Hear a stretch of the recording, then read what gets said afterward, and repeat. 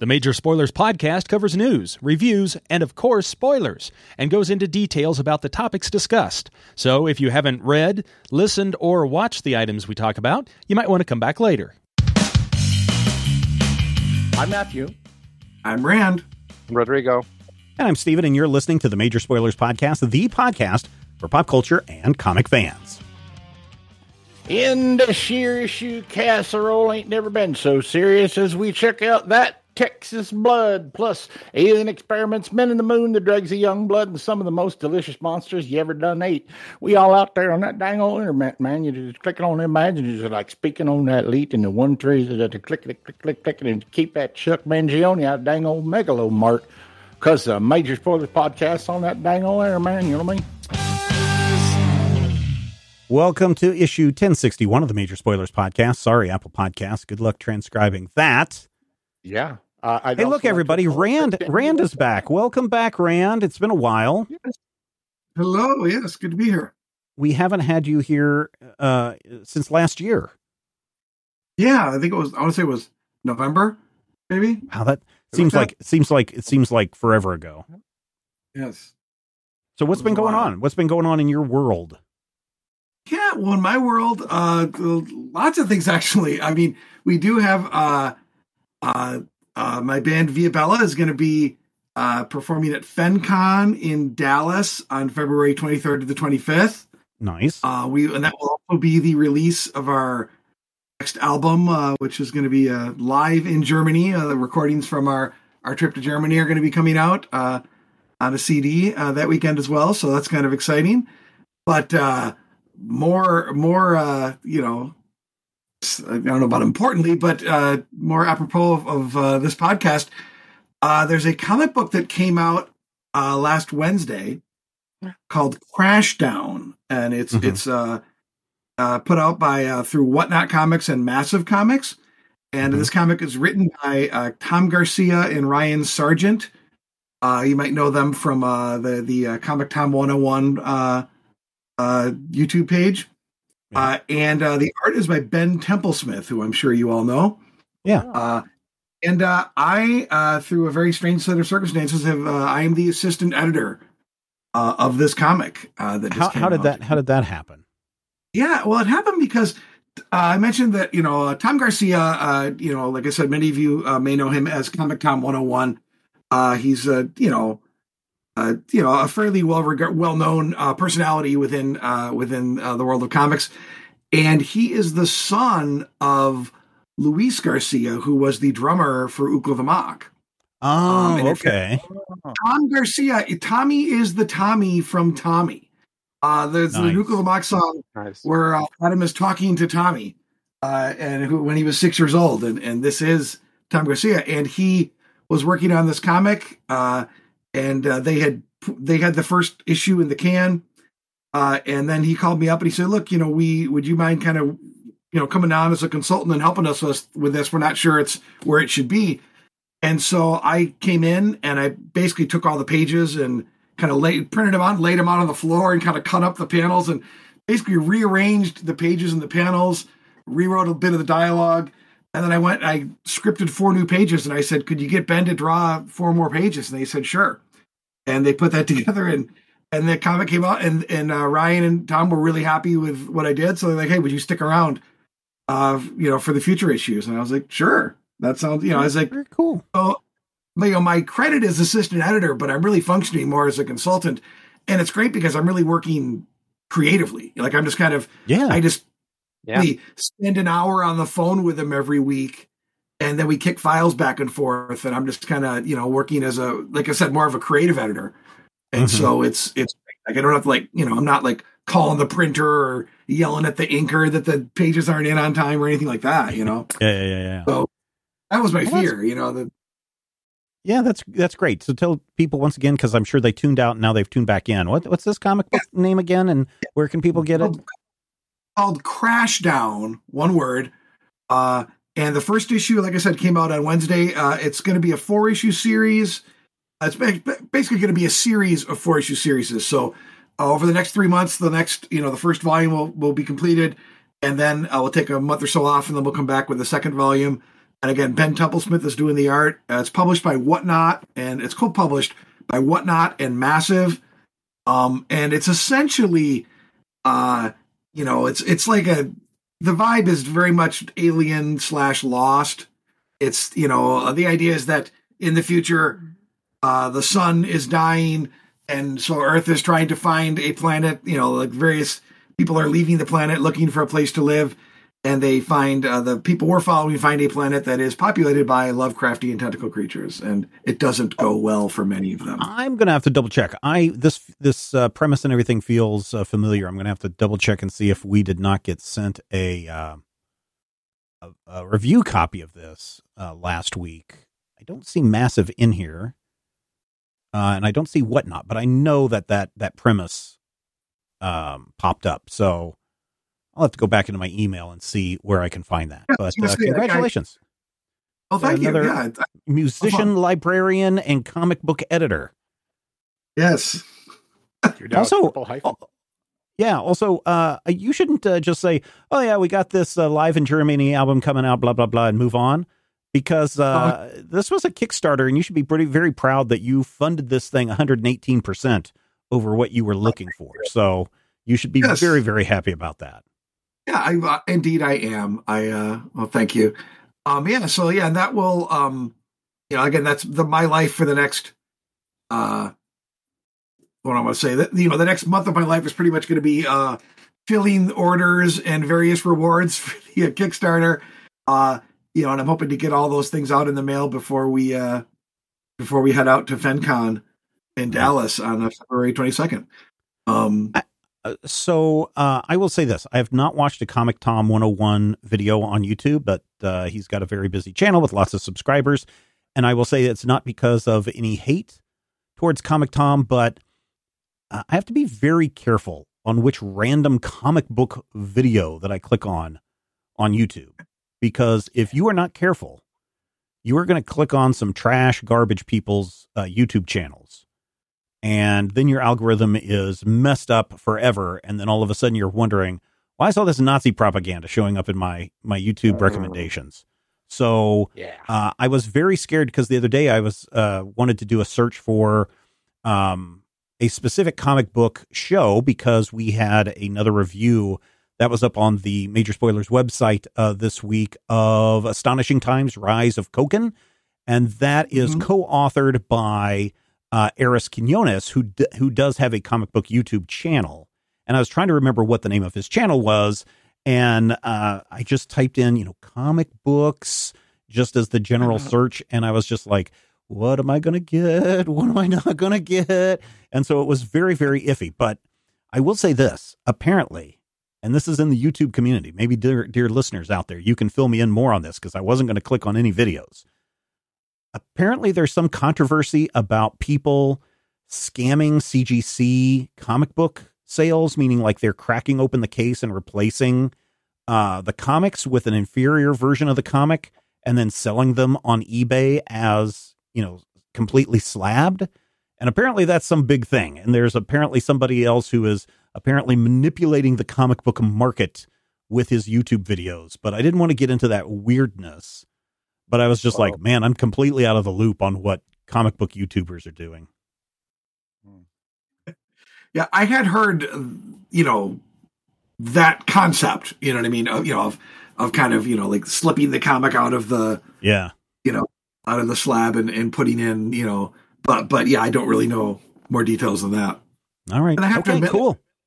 I come by comics I like reading comics. I've never been, I never was, I got to get all the alternate covers, got to buy two, one to, to bag and board and one to read. I've always been, which is why, this is, I'm kind of coming out of the closet on this one. I love digital. You know what I mean? Me too. Yeah. There's no way I could have my collection without digital. So I definitely, I get the idea of collecting. It's not that I'm not opposed to it, obviously, but yeah, to me, it's about, I love comics. I love the art form. More than the artifact, if that makes sense. Yeah, no, definitely. All right. Well, thank you, Rand, and thank you, and welcome back to the Major Spoilers podcast.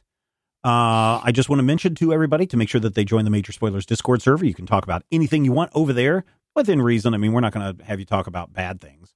But you can join the Major Spoilers Discord server for free. And I say that as a lead into Rodrigo's review this week, because there's a thing that I've been doing the last couple of days.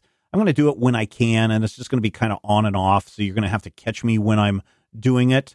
But if I'm working on one of the shows or working on a Major Spoilers thing, I've been jumping into Discord and doing a live stream in the channel called Office Hours. And you're free to just jump in, say hi, ask a question, have a quick chat with me, whatever. And so today, it's Corvd, Korvd 99 from the Netherlands jumped in. And Megatron Stu, who's in the UK, both jumped in when I was doing Office Hours, and we started talking about anime. And Megatron Stu, in one of the other channels, I think it was the television channel, had said that after Rodrigo's first episode review of Delicious in Dungeon, he and his kids sat down and watched it, and he's not an anime person, but he thought that Delicious in Dungeon was very interesting and captivating, and he's watched several of the episodes so far. So a lot of people have been asking, both on the Major Spoilers Discord and just through general passing bys, so is Rodrigo still watching Delicious in Dungeon? Is he? Yeah, I am. And okay, great. New episode. Yep, thank you. Hi. This is just me trying for once to not review the same thing as Rand. There you go. No, so Delicious in Dungeon still going on. There's 4 episodes out. And I'm still enjoying it a lot. There are lots of little surprises. If you see the episode titles, it's usually what they eat. So I think episode 2 or 3. Episode 3 was the mollusk one, right? Episode 3 is a living armor one. Yeah. Right. So they're like, well, how are they going to eat living armor? And they figure out a way to eat it. As it turns out, there's something else going on with the living armor that then allows them to eat it. And then this most recent episode is about golems, and they don't eat the golems, but that doesn't mean that the golems aren't used to eat. But probably more importantly, halfway through, a raging band of orcs shows up, and it turns out that they have sort of friendly relationship with Senshi, with the dwarf that's sort of been teaching them how to cook monsters. And we end up at an orc enclave in the dungeon. And it is really nice and really interesting. Like Delicious in Dungeon is just doing everything right that like D&D itself gets wrong. So that's really what's very appealing about it, is that it's got adventure and violence, what you want out of anime, or I guess what I want about anime, but it's not following that very tight, very done sort of like shonen concept of like this character wants to be the very best like no one ever was at cooking monsters, right? That's not really what's happening. It's like when you look at something like Demon Slayer, it's like, yes, I know this. I know what's going to happen in this show, right? When you look at Delicious in Dungeon, you don't know what's going to happen. You don't know what turns things are going to take. You know that food is going to be a big theme in it, but you don't necessarily know how or how exactly Marcel is going to be grossed out by what happens, which is always fun. Yeah. So yeah, I watched all 4 episodes. I'm still enjoying it a lot. I was going to say, I've watched the first 3 episodes. And the first 2, after the second episode, I was like, oh, so this is mostly just going to be them stuck in one layer of the dungeon, just cooking everything they can. But I really got a kick out of the living armor one, because it really did have like story progression and backstory and stuff, in addition to how do we eat some armor, which I liked. And so now I'm very interested in watching the Goblin episode. So yeah, it's been interesting. It's a very casual anime. Yeah, it is. And it's not super fast paced. It is in fact kind of got a slow pace, which is nice. weirdly, this reminds me more of Silver Spoon, which is not an action anime, than it does, Record of Lodoss War or any other sort of medieval fantasy animes that I've come across. Yeah. Does that one have Ricky Schroeder in it too? No. Okay. It doesn't have Pro ZD in it either, but that's because it came out probably before he was born. So yeah, it's good. 4.5 slices of meatloaf. Very good. Of a meatloaf that you have to get out of a gelatinous cube or something. I don't know. Oh, yeah, there you go. Yeah. I dig it. Yeah, very cool. Very cool. That's on Netflix right now, and it is a weekly release. Reminder for people that haven't heard us talk about this before. They didn't do the whole dump everything at once. They're doing it weekly. So there you go. And I think they're doing it weekly because they're releasing it concurrently in Japan. Okay. Once the whole episode is done, they release it in Japan and the US. Very cool. Very cool. All right, Matthew, it's your turn. Let's see what Tim Seeley and Tony Fleeks are doing over at Image Comics with Local Man number 9. Okay, so Local Man, issue number 9, written by Tim Seeley, drawn by Tony Fleeks, also written by Tony Fleeks and drawn by Tim Seeley, is the story of Jack Xaver, who used to be the superhero Crossjack. And Crossjack sounds exactly like somebody out of Youngblood, because that's essentially who he was. And so this issue begins with the terrible revelation. Jack has returned to his hometown. He has been forbidden to use his superpowers or wear a mask, and yet he continues to do so. And he is basically on house arrest and told that he can't do anything, but he's at least hooked up with his ex-girlfriend, Inga, who is married to the town's sheriff. And as we found out last issue, is actually the villain of it all. So, with his, let's say, infidelities exposed, Jack gets thrown in jail, and it turns out that Inga is working in concert with some really, really bad dudes who have been in the background or in the story since issue number 1. And I feel like it's really wonderful to see the story progressing, because in a previous issue, the very first issue, he called for an Uber. The only Uber in Farmington is a guy in a pickup truck who pulls up and yells F Crossjack before he takes him anywhere. So a couple of issues ago, his truck was destroyed, but the insurance settlement has brought him a brand new truck. So now the only Uber driver likes him because he bought me all 375 horses of Black Beauty. But they're trying to figure something out. And of course, Crossjack has the power to always hit his target.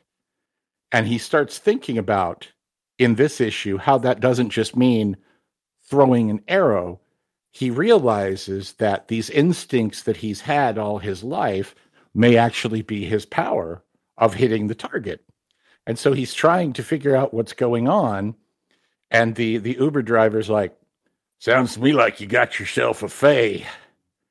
Maybe a water sprite or something. And he starts explaining everything about the fae and the water sprites. And they get hurt. They got a vengeful streak a mile wide.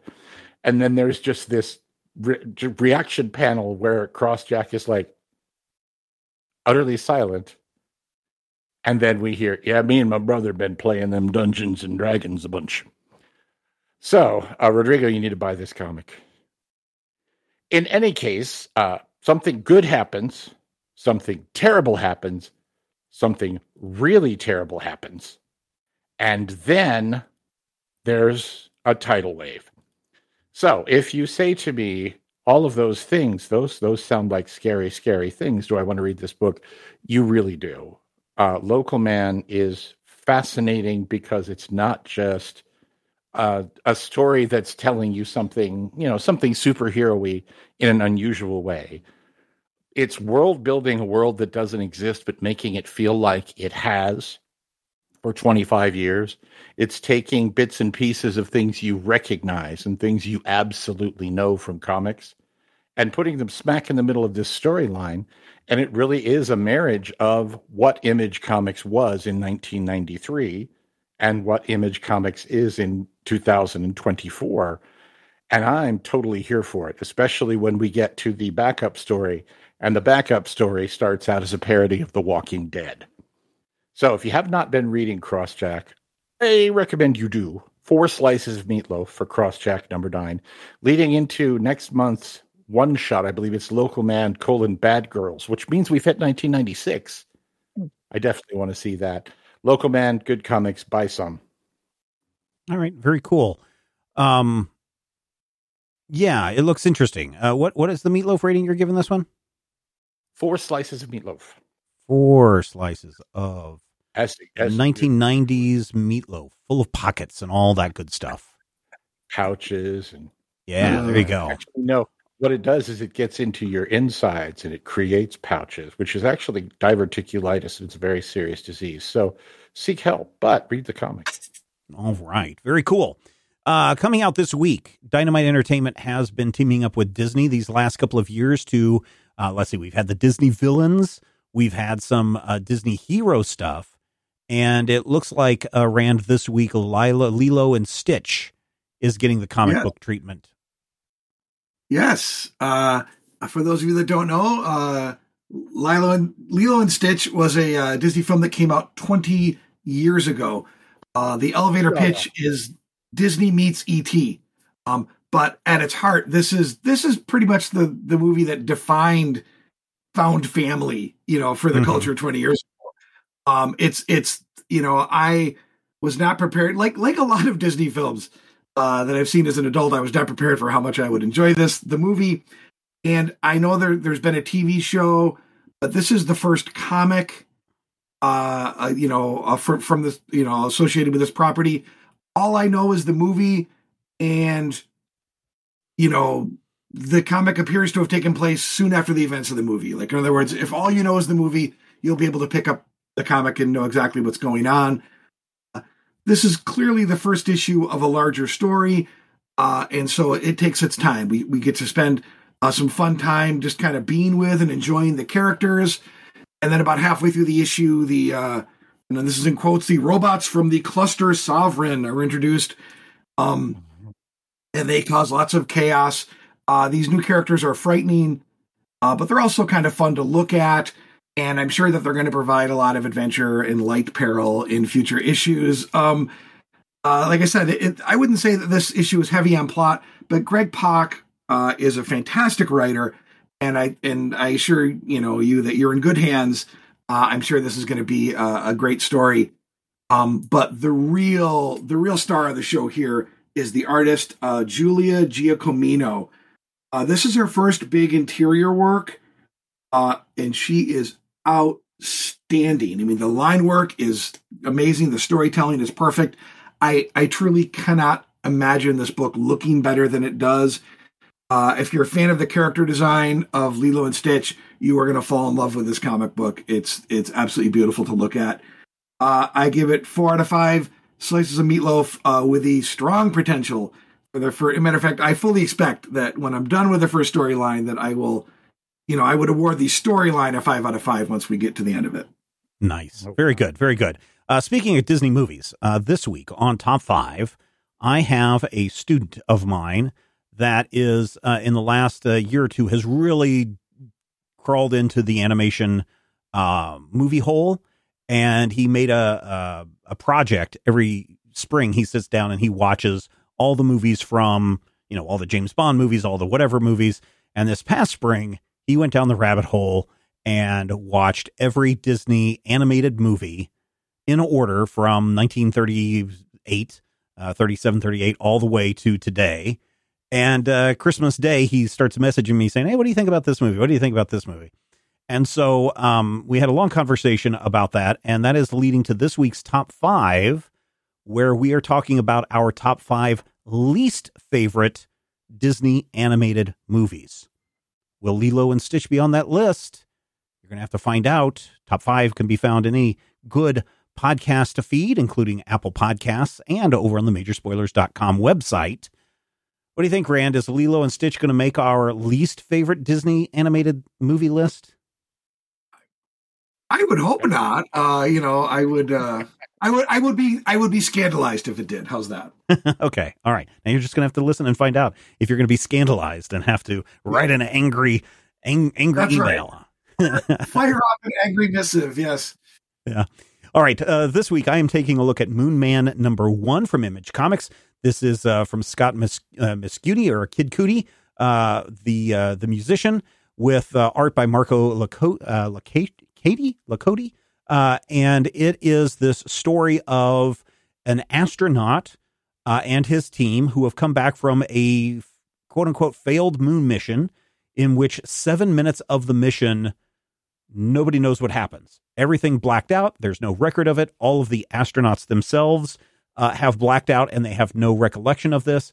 They're back on Earth. They're finally being let out of quarantine. And Ramon, who's our title character, heads home to, kind of lead a quiet life until they can get back to the moon. Now, the company that he was doing this moon mission for is called Janus.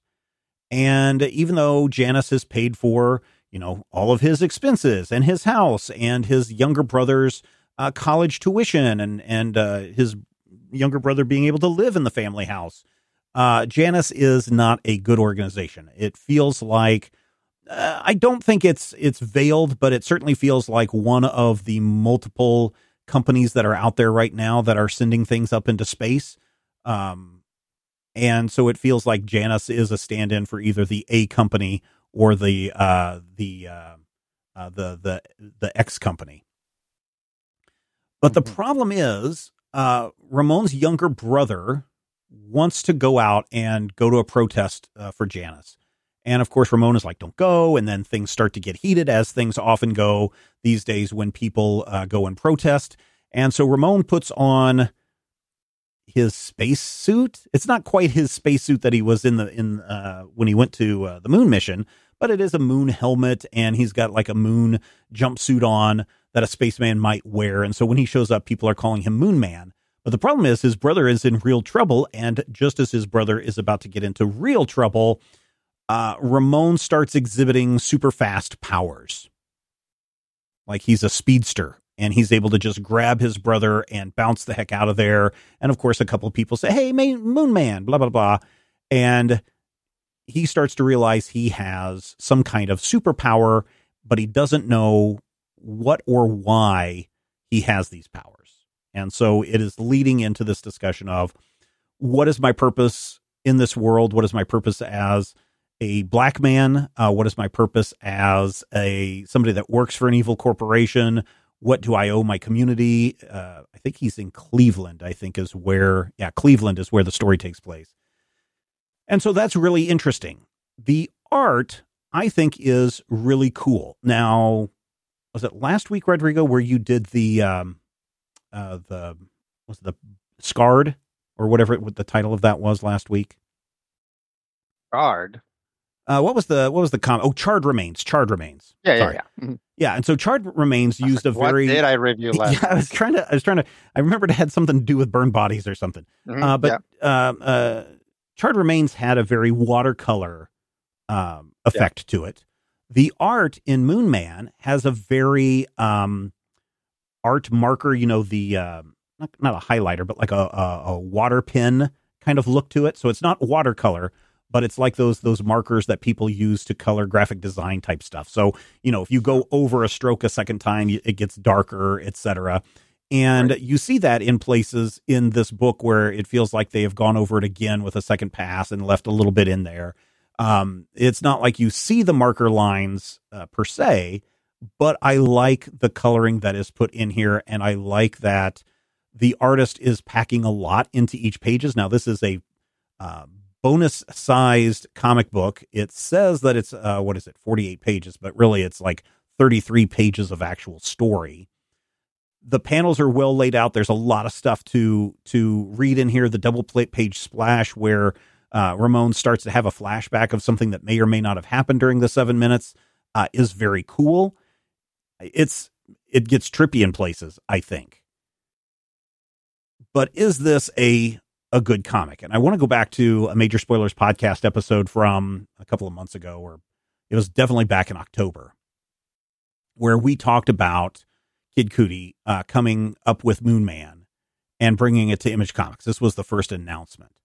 And he says, quote, "I promise you this comic will be unlike anything you've read before. To each and every person that picks up a copy and shows support, I love you, blah, blah, blah." I do think it's Cuddy.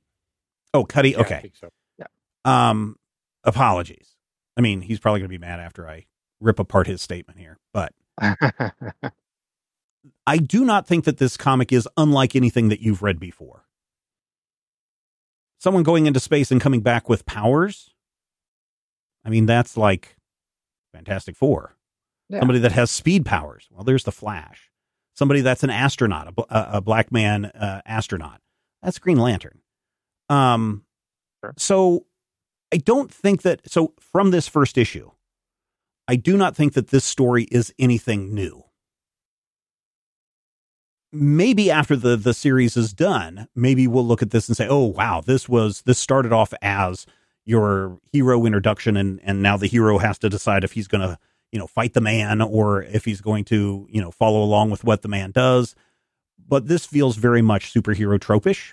And so from this first issue, I don't think that this is anything brand new, and I don't think that this is anything that rocks the boat. I think it's good. I think it's solid.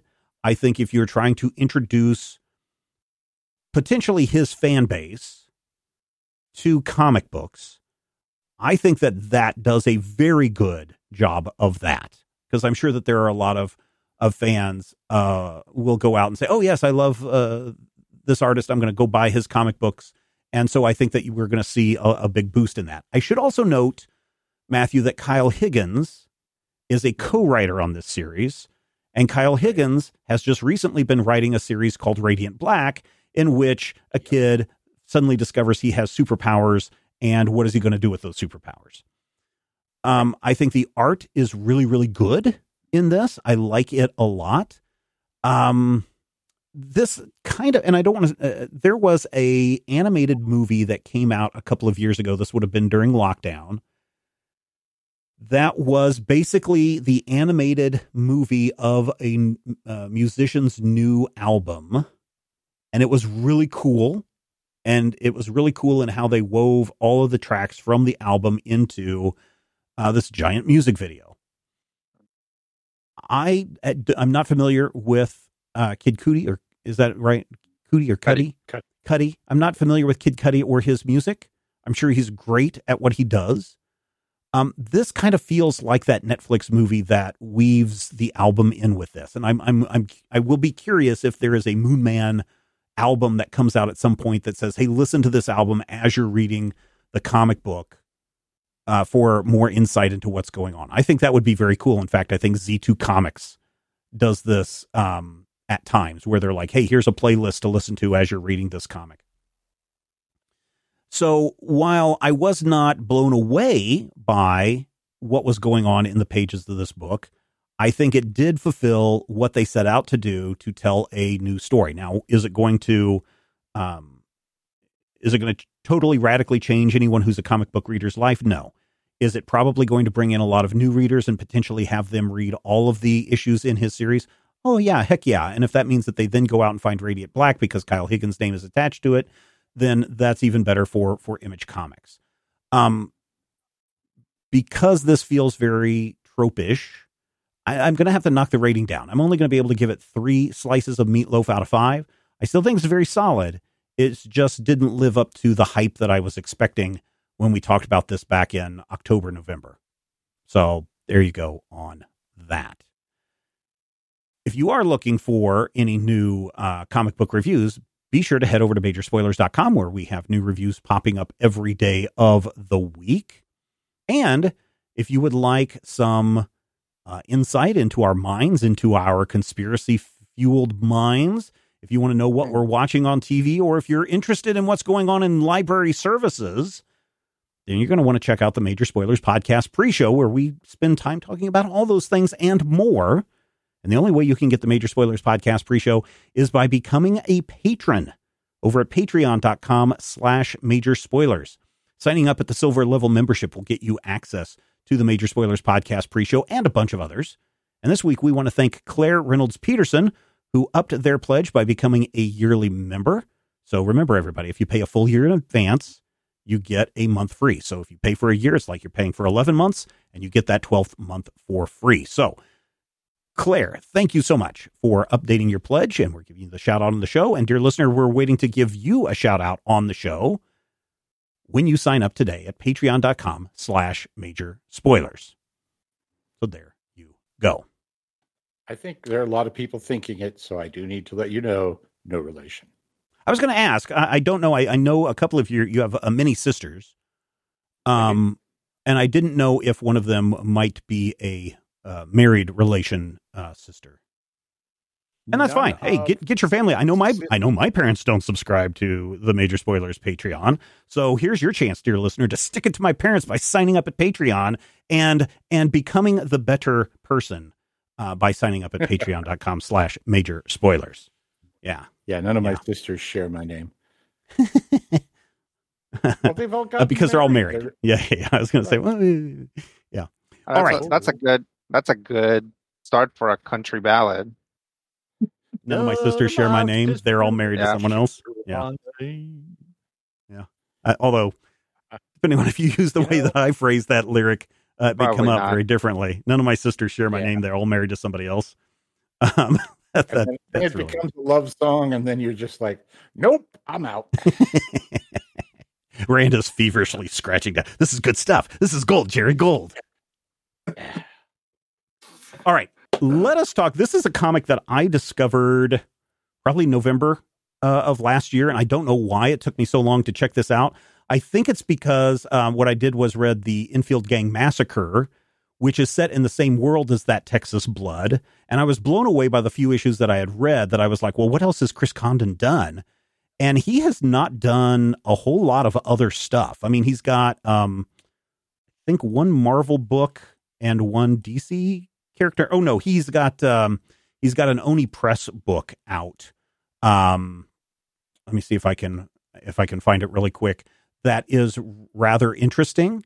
It's the he's got Night People that he's done, and what's the other one? Xeno from Oni Press. Those are the two that I'm familiar with. He did a story for Harley Quinn, Black, White, and Redder, and then he did one for Aftershock Comics. Looks like a wrestling comic, Matthew, called Hell is a Squared Circle.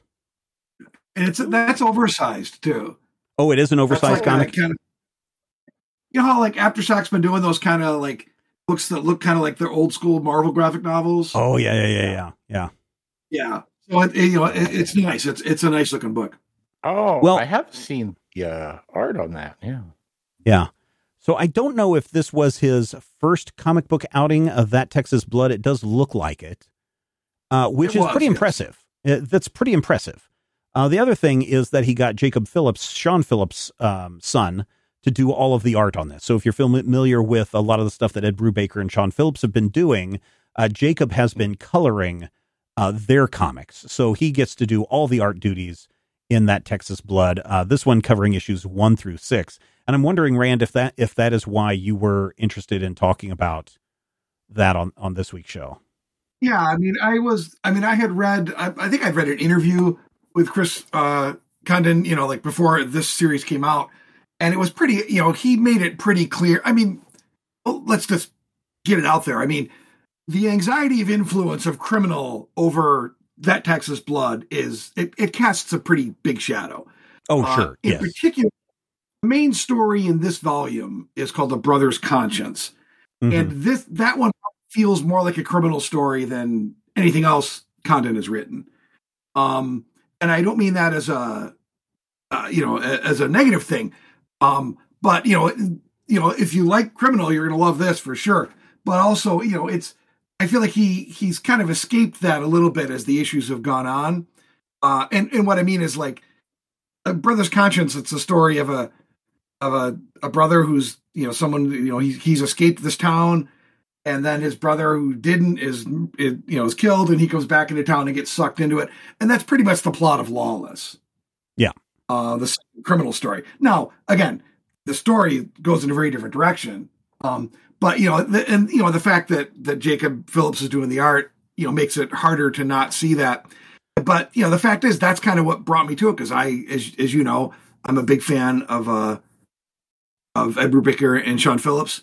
And so, and like I said, my thought was I'll give this first issue a shot and see what happens. And I quite enjoyed the first issue. I thought it was really smart of them to have the first issue, be more of a character piece about the sheriff before you launch into a kind of larger story. I thought that was, well done. This is really interesting because you're right. When I first heard of that Texas Blood and saw the art, I thought without, because I don't really pay attention to the creators on that, just looking at the cover and seeing the Jacob Phillips art, I thought that this was an Ed Brubaker story. And I was like, why haven't I read this? Because I love all this stuff. And then I started reading. I was like, this is really good. And then I realized, oh no, this isn't Ed Brubaker and Sean Phillips at all. And so then I was like, what else has this guy done? And it's like very little. And I think that is both a good thing and a bad thing, because it allows him to focus on the craft of telling the best story that he can. So that's the good thing. But the bad thing is I want to read more of what Chris Condon has out there. And so that's the part where things get really kind of sad. Rodrigo, as Rand said, the first bit is all just character study. And I find that fascinating when you can just spend an entire issue just focusing on a day in the life of our sheriff in Ambrose, Texas, who is just trying to get a casserole dish back. Yeah, it's his 70th. Really... That's probably important to note. It's a what? Oh, yeah. It's his 70th birthday. Where we meet him as a very old man, Yeah. It really, what it does is it like puts this. It like shows you that this is a small town, right? Because that's the sort of thing that the sheriff can do, is just take some time to go find a casserole. Everybody knows each other. Like, everybody knows the sheriff. Everybody addresses him by name. There's never any moment in which he's like, okay, tell me your name. Who are you? Right. It's like he knows everyone in town. So you know that this is a very close-knit community. And all of that prep work helps then when you start telling, was it Randall's story? Randy?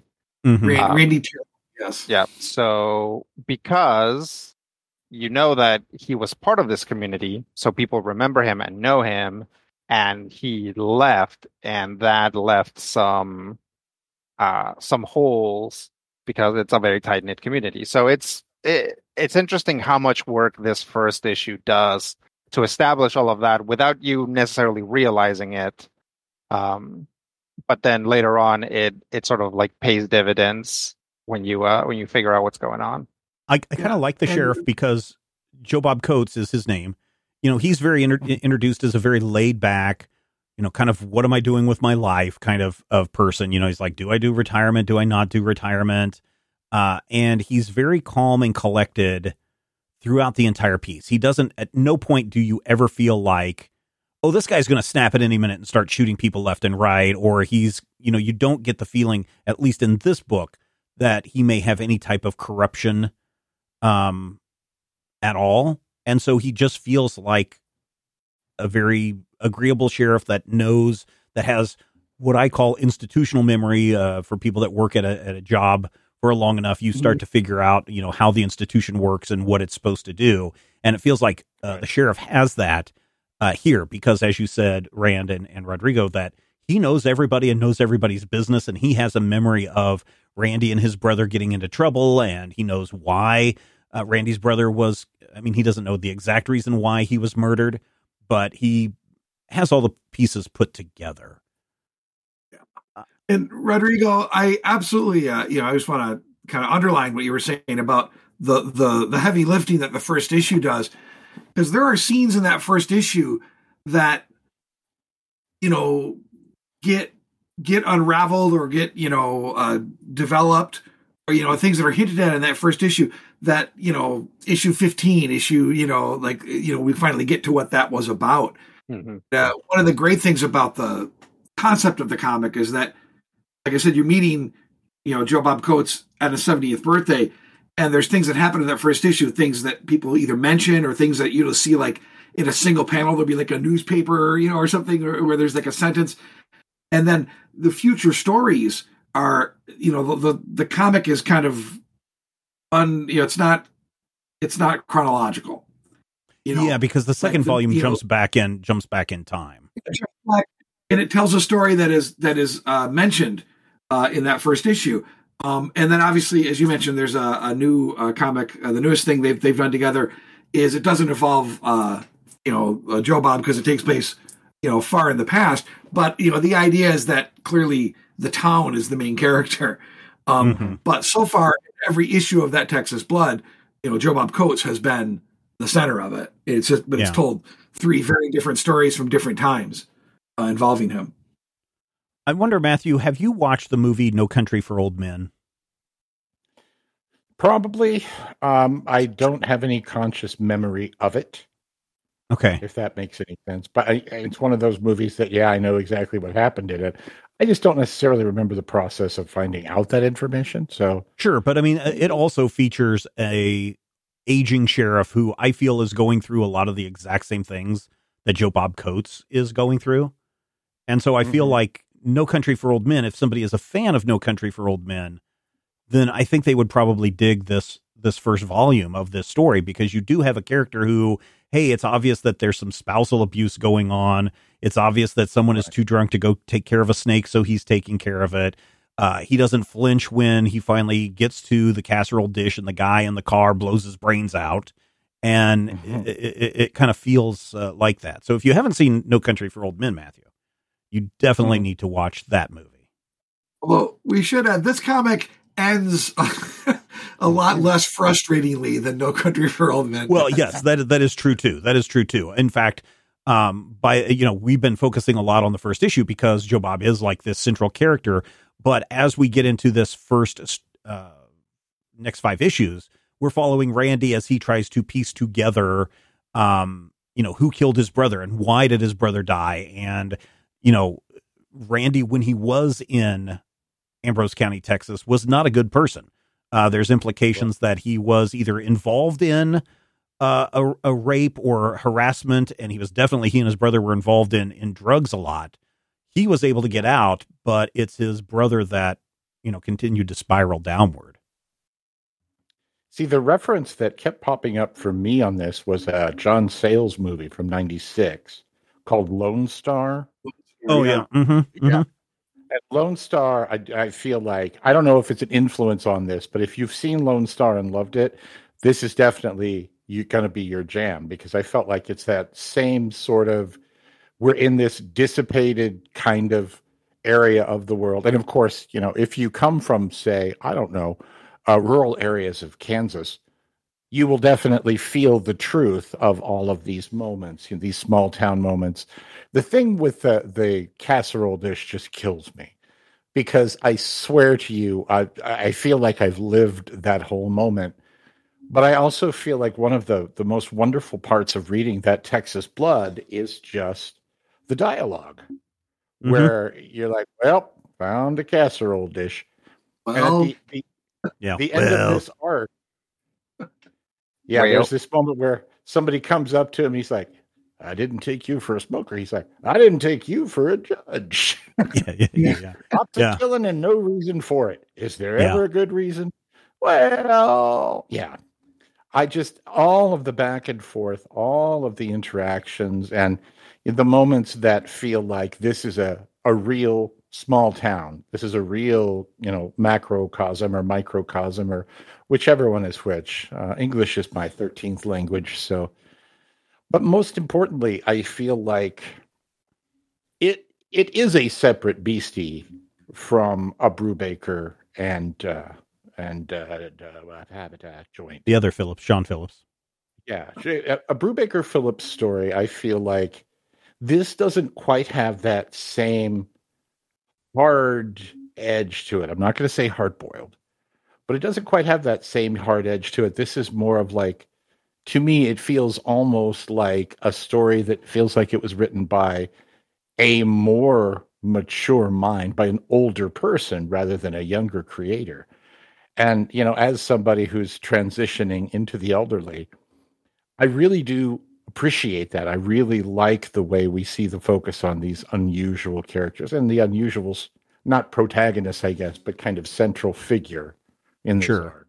Yeah, I would agree with you. Go ahead, Rand. Well, no, you say what you're going to say about agreeing. Yeah, I was going to say, I will. Yeah, that's fine. I will say that while you say this isn't as hard-edged, it still is pretty graphic and violent because, like there's a whole, I'm just going to go into this bar and murder everybody in the bar. There is a big bad that to me feels like a cross between Angel Martin and Charles Manson that feels very scary. And then when the girlfriend, soon to be ex-girlfriend, shows up after he told her not to come, you're like, oh crap, is she going to die? Is something bad going to happen to her? And so you do have a lot of tension in there, and there is some blood. There is domestic abuse issues that pop up in here. Obviously, there's a lot of drug use and other things and murder, torture and murder that go on in this. So don't go into this thinking, oh, well, no, it's tame. Matthew said it wasn't hard edged. It's still got a lot of very violent motifs in it. What I think, what I was going to say, please, Rand, please disagree with me. No. What I found interesting to me about this is that, like criminal, or your primary character is always the criminal. You know what I mean? You never spend a moment inside the head of a police officer or a law person. And so, but because of that, because their protagonists are always, the quote bad guys, they're written in such a way that you not only can have some deal of, compassion for their circumstances, the outcomes aren't as bleak as the outcome in A Brother's Conscience. And the weird thing is, even though, like with Bad Texas Blood, because your primary character is Joe Bob Coates, I agree that, it's more, it's not as dark in that sense, that because we have this good character that we can kind of, read the story through. But I don't think there's anything in Criminal that's as bleak as the story of Randy Terrell. Yeah. His story is someone who got out, seemed to be living a reasonably good and happy life, and just went back to see what was going on with his brother's death, and then it's just a downward spiral from there. Yeah, I think it is incredibly dark and bleak if you're following Randy Terrell. If you have any compassion for him as a character, this is way darker than anything that happens in Criminal. Yeah, I'm curious too, Rodrigo, because this is not, Criminal, the bad guys get what they're supposed to get, or they get away with it, and that's fine. They're bad guys. That's what you expect. This one, it feels like you are rooting for every person who is quote unquote good. You're trying to root for Randy as he goes and tries to get some retribution for those who killed his brother, or on those that killed his brother. There's the waitress that got beat up that used to be going with Randy's brother, also Randy a long time ago. You're trying to root for the girlfriend from L.A. You're trying to root for Joe Bob Coates. You're trying to root for, there's one other character that I'm kind of like, oh, I hope this character makes it out okay. And really, there's not a character in here that makes it out okay. Or is there? It doesn't really change things for Joe Bob. He's, still the sheriff at the end of it. But yeah, because you have all of those very close connections, and everybody's affected, right? And a big part of what ends up happening is Randy relying on knowledge that he thinks he has because he knows everybody. And as it turns out, he's wrong. And that causes that's really where the big twist comes in, and is like, hey, guess what?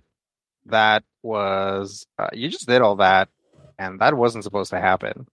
Yeah, that's the other thing that kind of makes this a little bit fall under that noir category, where everything just gets worse for everybody, and the twist is you did things for what you thought were the right reasons but weren't. Like a double indemnity or something like that. Right. Let me ask you guys about this location, because there has been something, whether you're talking about No Country for Old Men, whether you're talking about, there was a bank heist movie a few years ago with either one of the Pines or one of the Thor brothers. or maybe both, that I found very, very fascinating. Yeah. Do you mean the Hemsworths? Yeah, one of the Hemsworths. No, I'm talking about Heimdall. It had Heimdall and it had Loki and and then there's this movie, and then you have Baby Witcher. Yeah.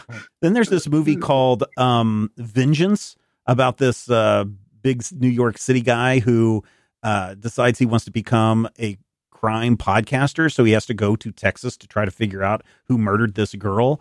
But there's something about all of these settings that are very West Texas oriented. And what is it about West Texas that makes it a really good location for storytelling like this kind of crime noir storytelling? There's two things. Okay. One, it's isolated. So there's like, if something goes wrong, people like nobody's really going to help you.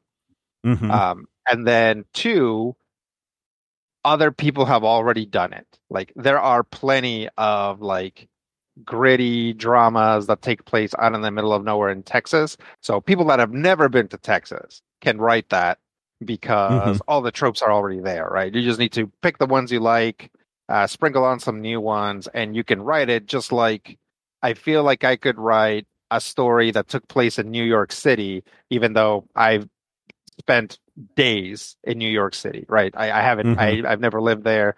I've never been for more than just like sightseeing or whatever. But there's so much New York media that you could like write something about New York, and you know, maybe people wouldn't necessarily think like, oh yeah, clearly this guy's a New Yorker. But you could write something passable that most people would be like, oh yeah, that's New York. Look at that. The pizza's so flat. Yeah.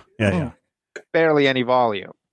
And I think that is a good point, is that when it comes to, I was having a discussion with my child this week about Orientalism and things that pop up in old movies where, you know, you have a character this character is from the East, and it's offensive and it's racist, but it's also something where it was there because people thought they knew what that meant. In 1945, people are like, I know what the East is all about. And in a lot of ways, there are three places within the United States that everybody feels like they know. Rodrigo nailed one. There's New York City, there's Southern California, and then there is Texas, somewhere in Texas. Everybody feels like they know Texas, or they have a feel for what they know Texas to be. And even if it's just something where it's all colored by, you know, your John Wayne films, or something even sillier, you know, you get to the point where it's colored by, I don't know, Joe Bob Briggs. You do have, I know Texas. I can talk like I'm from Texas. I did it for 4.5 years on a podcast once. But the thing is, whether it's true or not, it's iconic. It's archetypical enough that even if you know better, you buy into it. You have some thoughts on that, Rand? No. Why West Texas lends itself to these kind of stories? The movie that I'm thinking of, by the way, is Hell or High Water, starring Chris Pine, Jeff Bridges, and Ben Foster. Right. Kind of a Thor kind of, you know, because he dated the a other Foster. Pine? No, but I think, you know, really, Rodrigo nailed it. That it's, you know, there's a shorthand exists, and you know, shorthand is comforting for writers or readers. You know, let's be honest. I mean, you know, it's easier when you're writing to, you know, to be able to feel like you understand what you're writing, and when you're reading or watching, it's easier. You know, it's easier to feel like, oh yeah, I understand this. I get this. Yeah. Rodrigo, can you expand a little bit about why the loneliness adds to the nature of stories like this? Oh, yeah. I mean, so you look at the themes of the story, right? And there's, you know, the place is isolated, and also the main character is isolated, and he isolates himself from other people, right? He figures out what he thinks he knows and won't hear anything from anybody. And it's sort of like that separation that causes him pain and that causes the people around him pain. And it's the same thing with the town, right? When you hear people talk about this town, it's actually mostly negative stuff. You know, nobody is like, oh, I love our little tight knit community or anything like that. Like people are like, how can I ever reach escape velocity out of this place, right? Yeah. Or they're just so in it that they don't care, right? Or they've already given up, or they don't think that there's anything else than the town. And it's, you know, it's not a great place to be. And it just kind of adds to all of that, that it's not close to anything else, right? It's not close to a major city. It's not close to any sort of like anything that can let the pressure out, right? Like entertainment or anything like that. I mean, you know, I don't know if this is like a fictional town. I think it is. Well, definitely the county is, yeah. Yeah.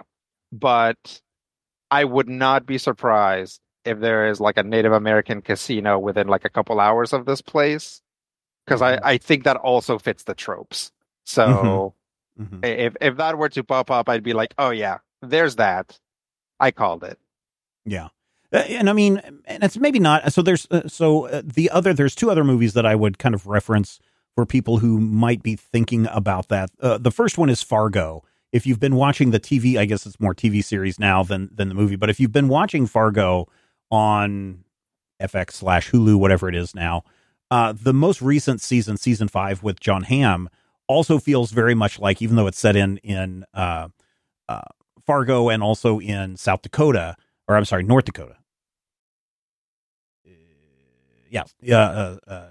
North Dakota, I believe. It also has this very isolation breeds.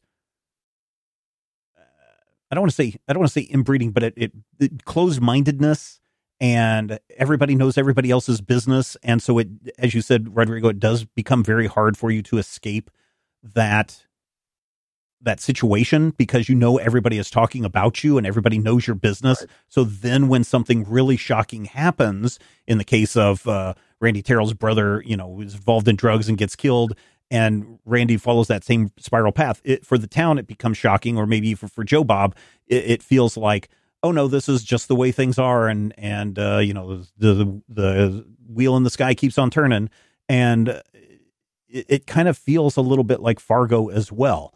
Now, all those things, say for Fargo, all the other things have kind of been West Texas, small Texas town. There is another movie that I really enjoy that idea of loneliness and isolation plays a part in, although unlike Fargo and No Country for Old Men and Hell or High Water, or what's the one that you mentioned, Lone Star, Matthew, all of those have super downer endings. And this book, that Texas Blood Volume 1, also has a very downer ending. If you want something that feels kind of akin to this, but has a positive, uplifting tale at the end, even though it's a little bit questionable, is a movie called Yellow Rose, about a Filipino girl who is here illegally, but she dreams of becoming a country western star, and she is forced to flee and try to find her way in the world in Austin, Texas. Now, Austin is a very big city, but it still maintains a very small community, small movie, small story, loneliness kind of vibe to it. So that might be something else. If any of the movies that we have talked about or mentioned here or something that strike a chord with you, then you might want to check out that Texas Blood. For me, I really enjoyed this. In fact, we're going to look at all of that Texas Blood stuff throughout this year on the Major Spoilers podcast. And my guess is by the time we hit the end of the year, I do believe that the Enfield Gang Massacre should be in trade by then. So towards the end of the year, we'll actually wrap up with another series that is set in the county of Ambrose, Texas, doesn't feature any of the characters, but also gets super violent. I'll give you a heads up if you haven't read it or remember me talking about it on the podcast before. A bank robbery goes horribly, horribly wrong. So that is that. So my final thought for this is big thumbs up. I really enjoyed this.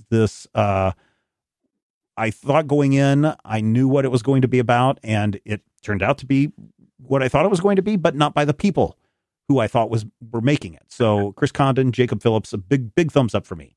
Matthew, what are your final thoughts on that Texas Blood Volume 1? I feel like Rodrigo may be the only person on this particular panel who does not care for the mystery type stories more than I do. Because I know you love them, I know Rand loves them, and I feel like they're not necessarily my favorites. And while I appreciate what Criminal is, I'm not like a boy, I need to run out and get the next arc of Criminal. Sure. This, on the other hand, I'm like, yeah, I definitely do want to read more Texas Blood. And I feel like there's a possibility that by the end of the year, I may just, want to hit you over the head with a stick for it. But also, I feel like there's a potential here for storytelling that avoids the things that can bug me about those type of stories. And I think that if you're not, the person who goes, hey, I sure do love me some, Criminal. I sure do love me that thing with the guy. What was his name? Had a strange name. It was unlikely. Anyway, the other Brubaker joint. If those aren't your jam. Yeah. Yeah, what was it called? It's not. His name was like Howitzer. Yeah, it's not Archer, but it's something like that. Yeah, it's Reckless. Reckless, yeah. Oh.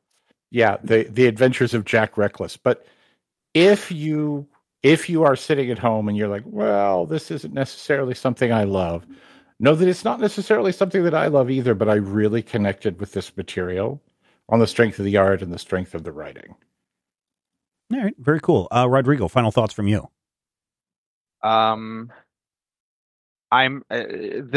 Usually I only like books like this if exactly one character is an alien. Otherwise, it tends to be a pass. But this book kept my attention the whole time, and it's mostly people talking. So that was good. The art does a lot. It's very dynamic for mostly scenes of people talking. I will say my one complaint is that the script doctor and me saw them bring the girlfriend in and then have her exit stage right. And I was like, yeah, that was the thing too. It was just like, only to twist the knife deeper into Randy's gut about how his life is falling apart, but nothing happened to her. She came, she showed up, she left. And I was like, all right.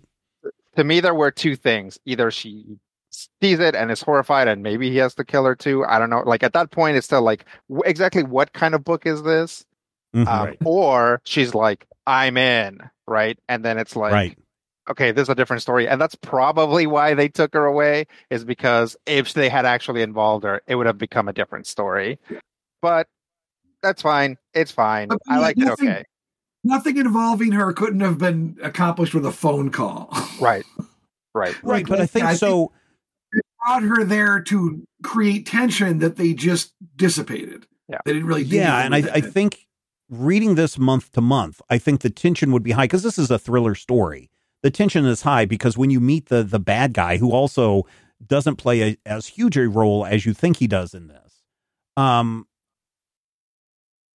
you get into that month to month reading. You're like, oh crap! Is next month, is she going to be dead? Is the Angel Martin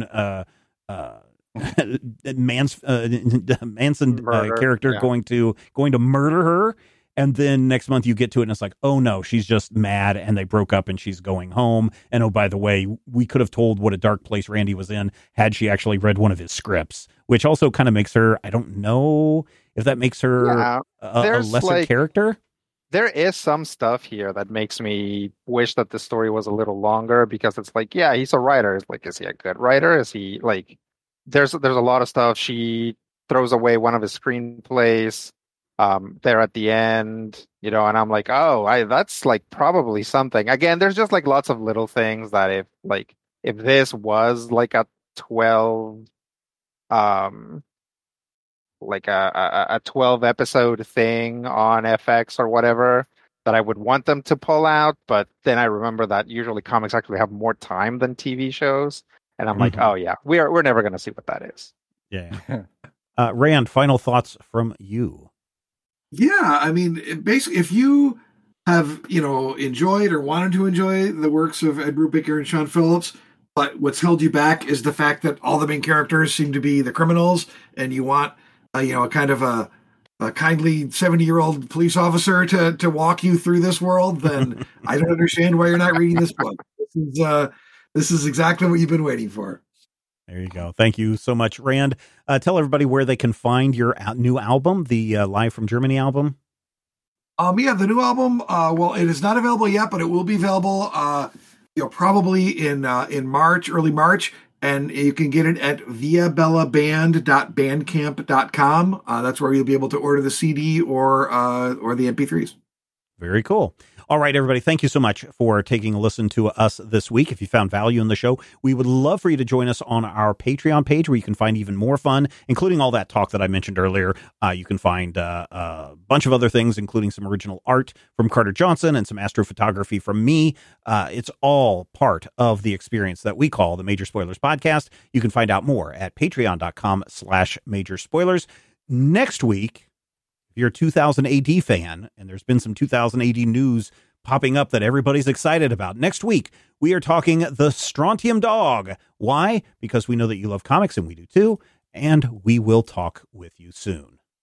If I had the X-ray vision of a Superman, I could save a few bucks and stand around and read through the covers of the comics on the stand. But although every other page would be backwards, I suppose, I could still read the evens and the odds. Well, I don't know. Guess I haven't thought this all the way through. Plus, as soon as the comic book store guy knew, he kicked my butt out on the corner. What a major spoiler. What a major spoiler.